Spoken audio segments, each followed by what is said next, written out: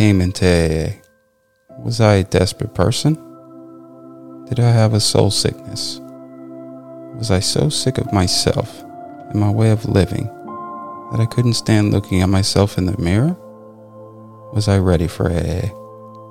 Was I ready to try anything that would help me to get sober and to get over my soul sickness? Should I ever forget the condition I was in? In the new year, I will live one day at a time. I will make each day one of preparation for the better things ahead. I will not dwell on the past or the future, only on the present.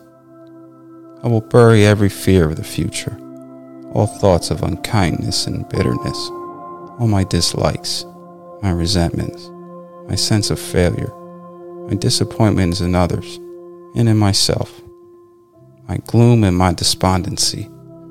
I will leave all things buried and go forward in this new year into a new life.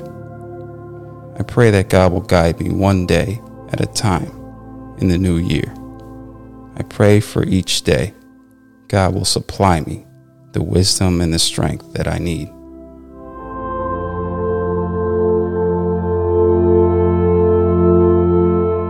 Thanks for starting your day with hammock readings, and we look forward to seeing you again tomorrow.